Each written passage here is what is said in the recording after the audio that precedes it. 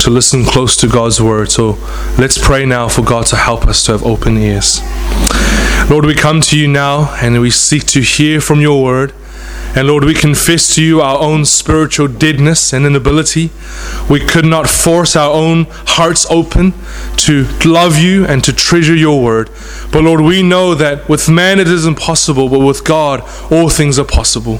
You are able to shake us out of our sleepiness. You're able to turn our eyes upon your word. And we ask, Lord, that you would do that within every single one of us this morning, that we would hear from you your word of life and live by believing and receiving every word that we read. So help us now, Lord, to pay attention to your word. We pray all of this in Jesus' name. Amen. And I'll read there from verse 36 to 39, and I have no worries with asking for your total attention, because this is God's word that we're reading this morning. So let's read it together. Verse 36. For the Lord will vindicate his people and have compassion on his servants when he sees that their power is gone and there is none remaining, bond or free. Then he will say, where are their gods, the rock in which they took refuge, who ate the fat of their sacrifices and drank the wine of their drink offering? Let them rise up and help you. Let them be your protection. See now that I, even I, am he, and there is no God beside me. I kill and I make alive. I wound and I heal, and there is none that can deliver out of my hand.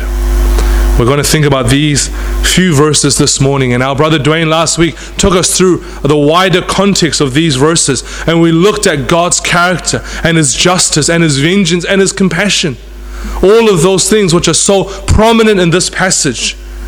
But as you know, God's word is so deep. There are many things for us to continue to understand. And in this passage this morning, I want to point out to you one specific thing that this Song of Moses, which is the wider context of this passage, is talking about of Israel in the future.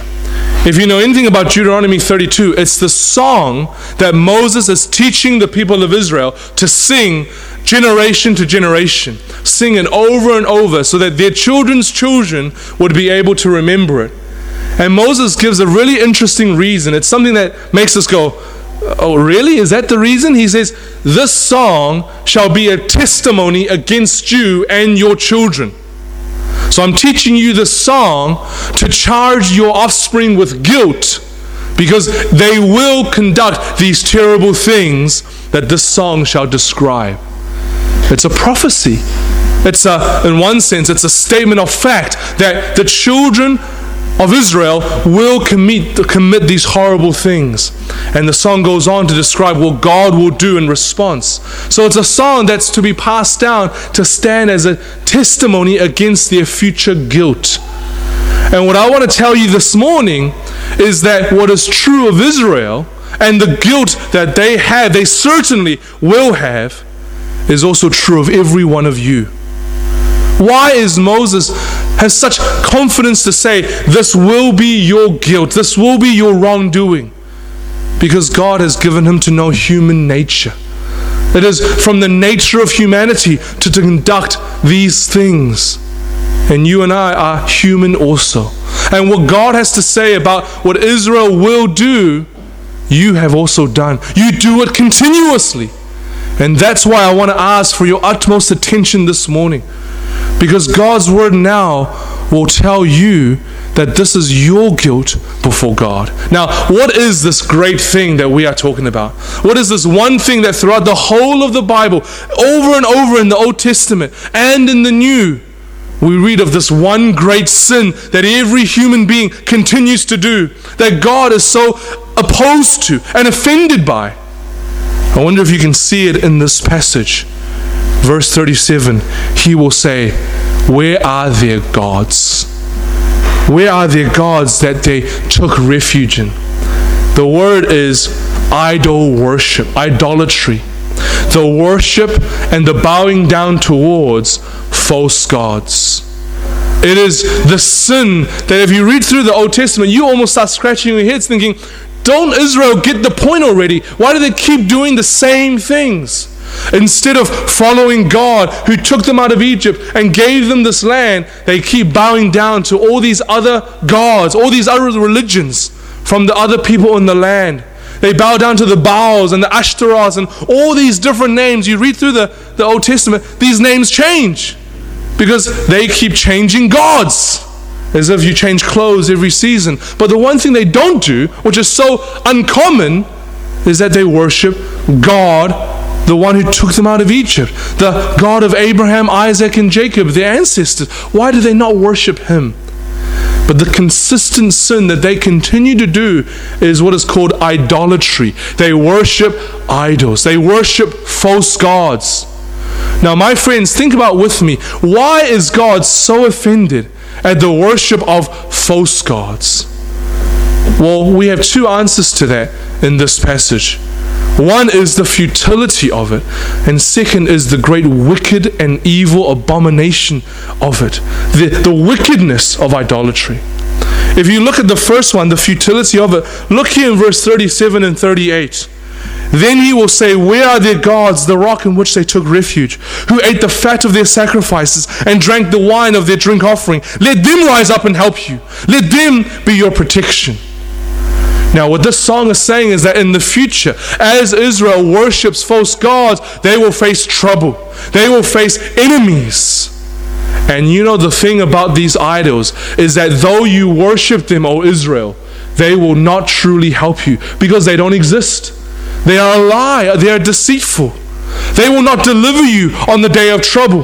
When your enemies knock at the gates, they're not going to answer you with power from on high.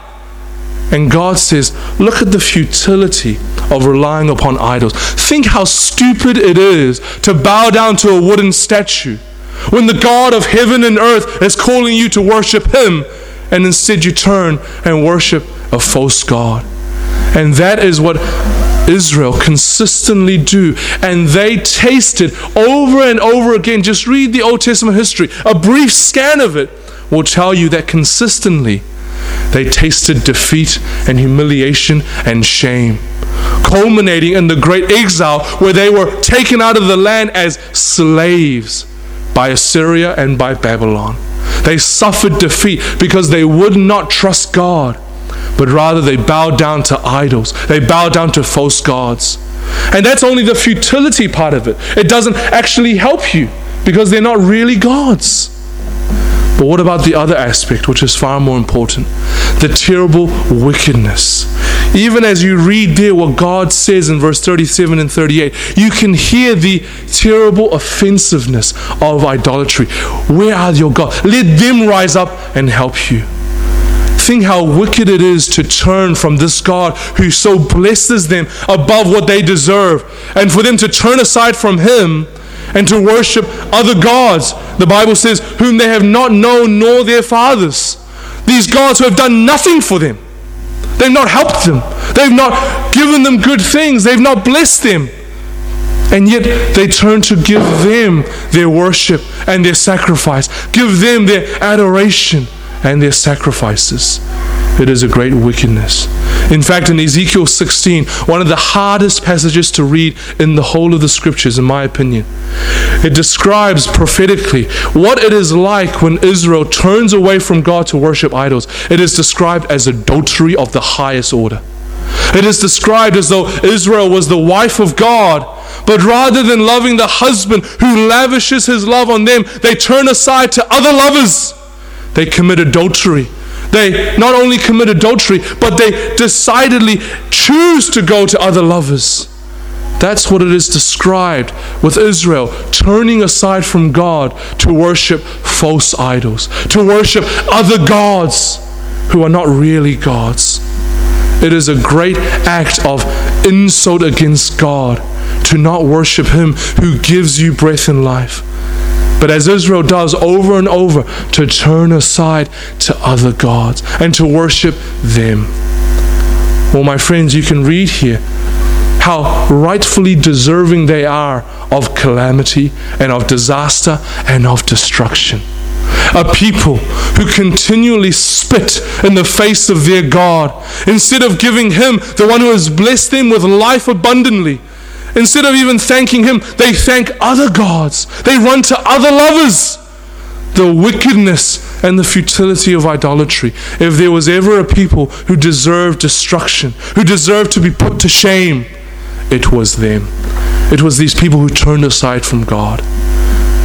But now we have to ask the question, didn't you say, Hanli, that this is true of me? Didn't you say that every single one of us, we are also guilty under the same charge? But you might say back and say, I've never bowed down to a statue. I grew up in New Zealand. I've never worshipped another God. I've never believed in another religion. How can you say that this is true of me? I'm not like those Israelites. Maybe for a time I didn't really worship God wholeheartedly, but I wasn't an idol worshiper. I didn't commit idolatry. My friends, idols are not merely the gods and the statues that we think of, not merely the other religions that we come to mind when we think of alternative gods. I want you to understand something very clearly. Every single one of you is an idolater at heart. Now, how can I say that? Look with me closely in verse 37 and verse 36. How does God describe idol worship? He doesn't charge them with the names of the gods they worship. He tells them, this is how you treated those idols. Look there in verse 37. Where are their gods, the rock in which they took refuge? There's the first point about idol worship. It is taking refuge, looking for protection in something other than God. And the second point is this. Look at verse 38. Who ate the fat of their sacrifices and drank the wine of their drink offering. It is that to which you offer your sacrifices, to which you offer your thanks and your adoration and your love and your sacrifices. Whatever it is you're sacrificing to, whatever it is you're looking to for protection and help and comfort and peace and guidance and safety, that is your God. Now, my friends, our idolatry in the 21st century is far more sophisticated than wooden statues. Instead of worshiping these idols and statues like those people of old did, they look to them for protection. They sacrifice to them saying, please help me in my time of need. What do? Oh, you look to your money, don't you? You look to your financial success. That will be my comfort in the day of trouble. If I have enough money, all will be well with my life. If only I had the cash in my pockets, all shall be well with my life. That is your God. Or you who look to your family, if my children are happy, if my spouse and I are getting along, oh, then life is sorted. That gives me the maximum amount of joy and happiness and peace. If my family is there for me, all shall be well. That is your God. Whatever it is you are looking to be your first port of call, to be your greatest source of comfort and safety, your rock that you stand on, if it is not God, it is worshiping a false idol. My friends, it is whatever you are looking to. What is it that you are looking to then? What is it in your heart that gives you the greatest source of comfort and safety? Is it God Himself? Financial security is a myth, my dear friends. We all know that your money would fail you in the day of trouble. But you might say to me, but money has gotten me through many different troubles. Because I've had money, I was able to get through many things. Do you forget, you foolish person, who gives you these things? I remember an incredibly insightful conversation with my dad, who's not a Christian. And even he can recognize, he says, I worked hard. But I know many people who worked harder than me. But because of circumstances and opportunities that they did not get, they do not have as much as me. We all know, my dear friends, that everything we have comes to us from heaven. You could be the hardest working man or woman on earth and never have the opportunity to really earn a lot. My friends, it is God who must be your greatest source of comfort and safety. You cannot serve two masters. If money is your greatest God, by definition, you are not worshiping God. You are an idol worshiper. And God holds you guilty. God charges you with the greatest guilt and condemnation because you are turning aside from Him to worship something which is not God. Well, my friends, search your hearts carefully. What is it that you're looking for? Is it merely physical, sensual pleasures? If I have the best food and the greatest drinks, if I have the best sensual pleasures and all kinds of immorality, oh, then life will be sorted. It is a great and terrible thing. Think about the depth of human depravity. Money and family can be good things. It is the depth of human depravity that we make sin our false gods, that we make our perversities and our immoralities that which we take pleasure in. My friends, think carefully about your life and the things that you delight in, the things in closed doors that nobody sees but God. He knows what you are doing. He knows the things that you take the greatest pleasures in, the things that you look to at the end of the day to give you joy and comfort. It is the depth of your sinfulness that you take pleasure in your sin. My friends, think carefully, because the Bible tells us every single one of you is guilty of worshiping idols.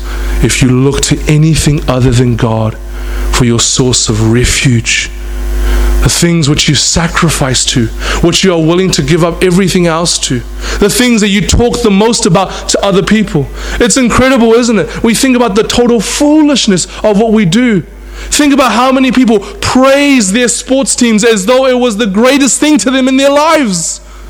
The thing that they spend the most of their time thinking about. They can name every player, and when their team goes and fails and loses, everything in life turns to custard.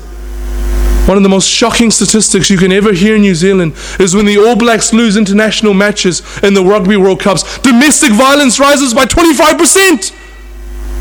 Why is our lives so tied to these idols? It is because we're looking to them to give our lives that comfort and that peace that only God alone can give. And again, think about every possible thing you can think of under the sun. Which of them will not fail you at one point? Which of them would not disappoint you at one point? Which of them could help you to face the greatest problem that you will ever face? Death itself. Can your money save you on the day that you die? Can your friends and family give you comfort as you face the great depth of death?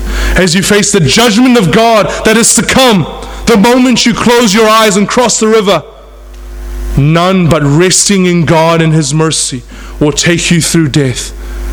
But that leads us to, I think, something more astonishing than merely the fact that every one of us are guilty in our idolatry. Look at verse 36. The Lord will vindicate His people and have compassion on His servants when He sees that their power is gone and there is none remaining bond or free.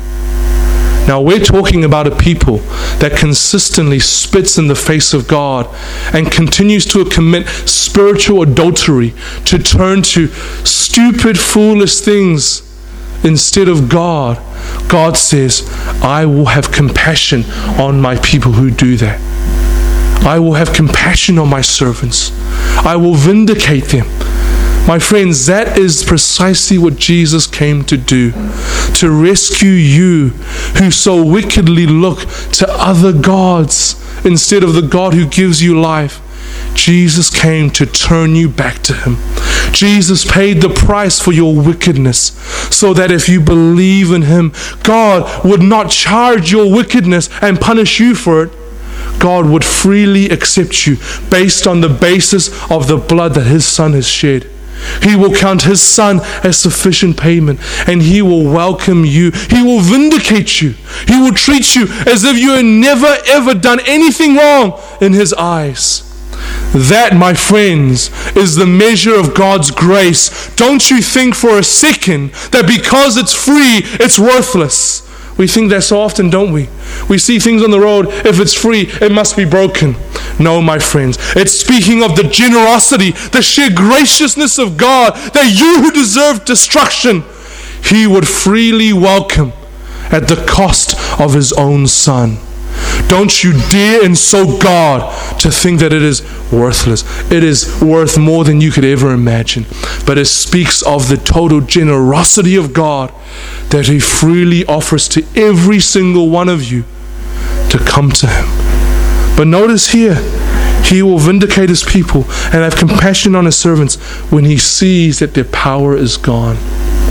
It is a mercy from God that he allows you to first experience and see the futility of other gods before you turn to him for help. Here's the thing, my dear friends. If you continue on trusting in these other sources of refuge, other sources of comfort that are not God in Christ, one day when you die and face God, you will have no excuses before God. You will be totally put to shame, and you will be destroyed because you relied on a rock that will give way. You relied on sand. Now, my friends, unless you are brought to see the futility and the evil of what you are doing in relying upon God, and relying upon money or family or other things other than God, here's the incredible thing. You won't turn to God. If you go on thinking, no, this preacher might say this, but I really do think that if I have enough money, all will be well with me, you won't turn to God. If you really do think the greatest thing in life that could possibly happen to you is to have more and more sensual pleasures, you won't turn to God. And the thing is, if you continue in that condition, you will die. Don't you understand how terrifying it is to not only be worshiping false gods, but to be numb to the fact that you are worshiping false gods? You need to know by the grace of God that you are worshiping a false god, and those things will never be able to help you. You must experience for yourself the futility of any other sources of refuge except God himself. My friends, I can only warn you. I can only tell you these things from the Bible. God alone can open your hearts to experience these things. Ask him now. Pray to him now if you do not experience it in your heart. If you have not felt the total bankruptcy of anything but God, ask him to show you. Because if you continue to rely on these other idols, you shall surely die. God alone can save you. God alone can show you. Think closely on his generous nature. He has compassion on those who are worshiping idols. He'll have compassion on you if you turn to him. He'll have compassion on you if you genuinely cry out to him, God, show me the foolishness of relying on these other things and help me to rely on you. Help me to trust in Christ. You pray that prayer. God will have compassion on you, but you must do it. You must seek him. You must turn to him. And you must not stop until he himself works in you, until he himself has compassion on you. Has he done that in you, my dear friends? It is a great question you must consider. Let's pray now and ask for his help. Oh Lord, we thank you so much for your precious word. And we read here, Lord, that every human being conducts this great and terrible sin of looking to something else other than you for our refuge, for our comfort, our joy, for our satisfaction. And we offer sacrifices to these things. We adore them. We tell other people about them. We boast in them. We take them to be the greatest thing in our lives. How wicked and how futile. And Lord, you know that all of these words are but words to warn. Lord, unless you open our hearts to the reality of these things, unless you help us to experience deep down in our soul the futility and evil of idolatry, we would go on in our foolishness until death comes and takes us. So Lord, would you have mercy on every single one of us? Would you turn us away from looking to other things and turn us to worship you? Help us, Lord, to call on you in the name of Christ for forgiveness, for help, for deliverance. Save us, Lord, we pray, because we cannot save ourselves. We pray all of this in Jesus' name. Amen.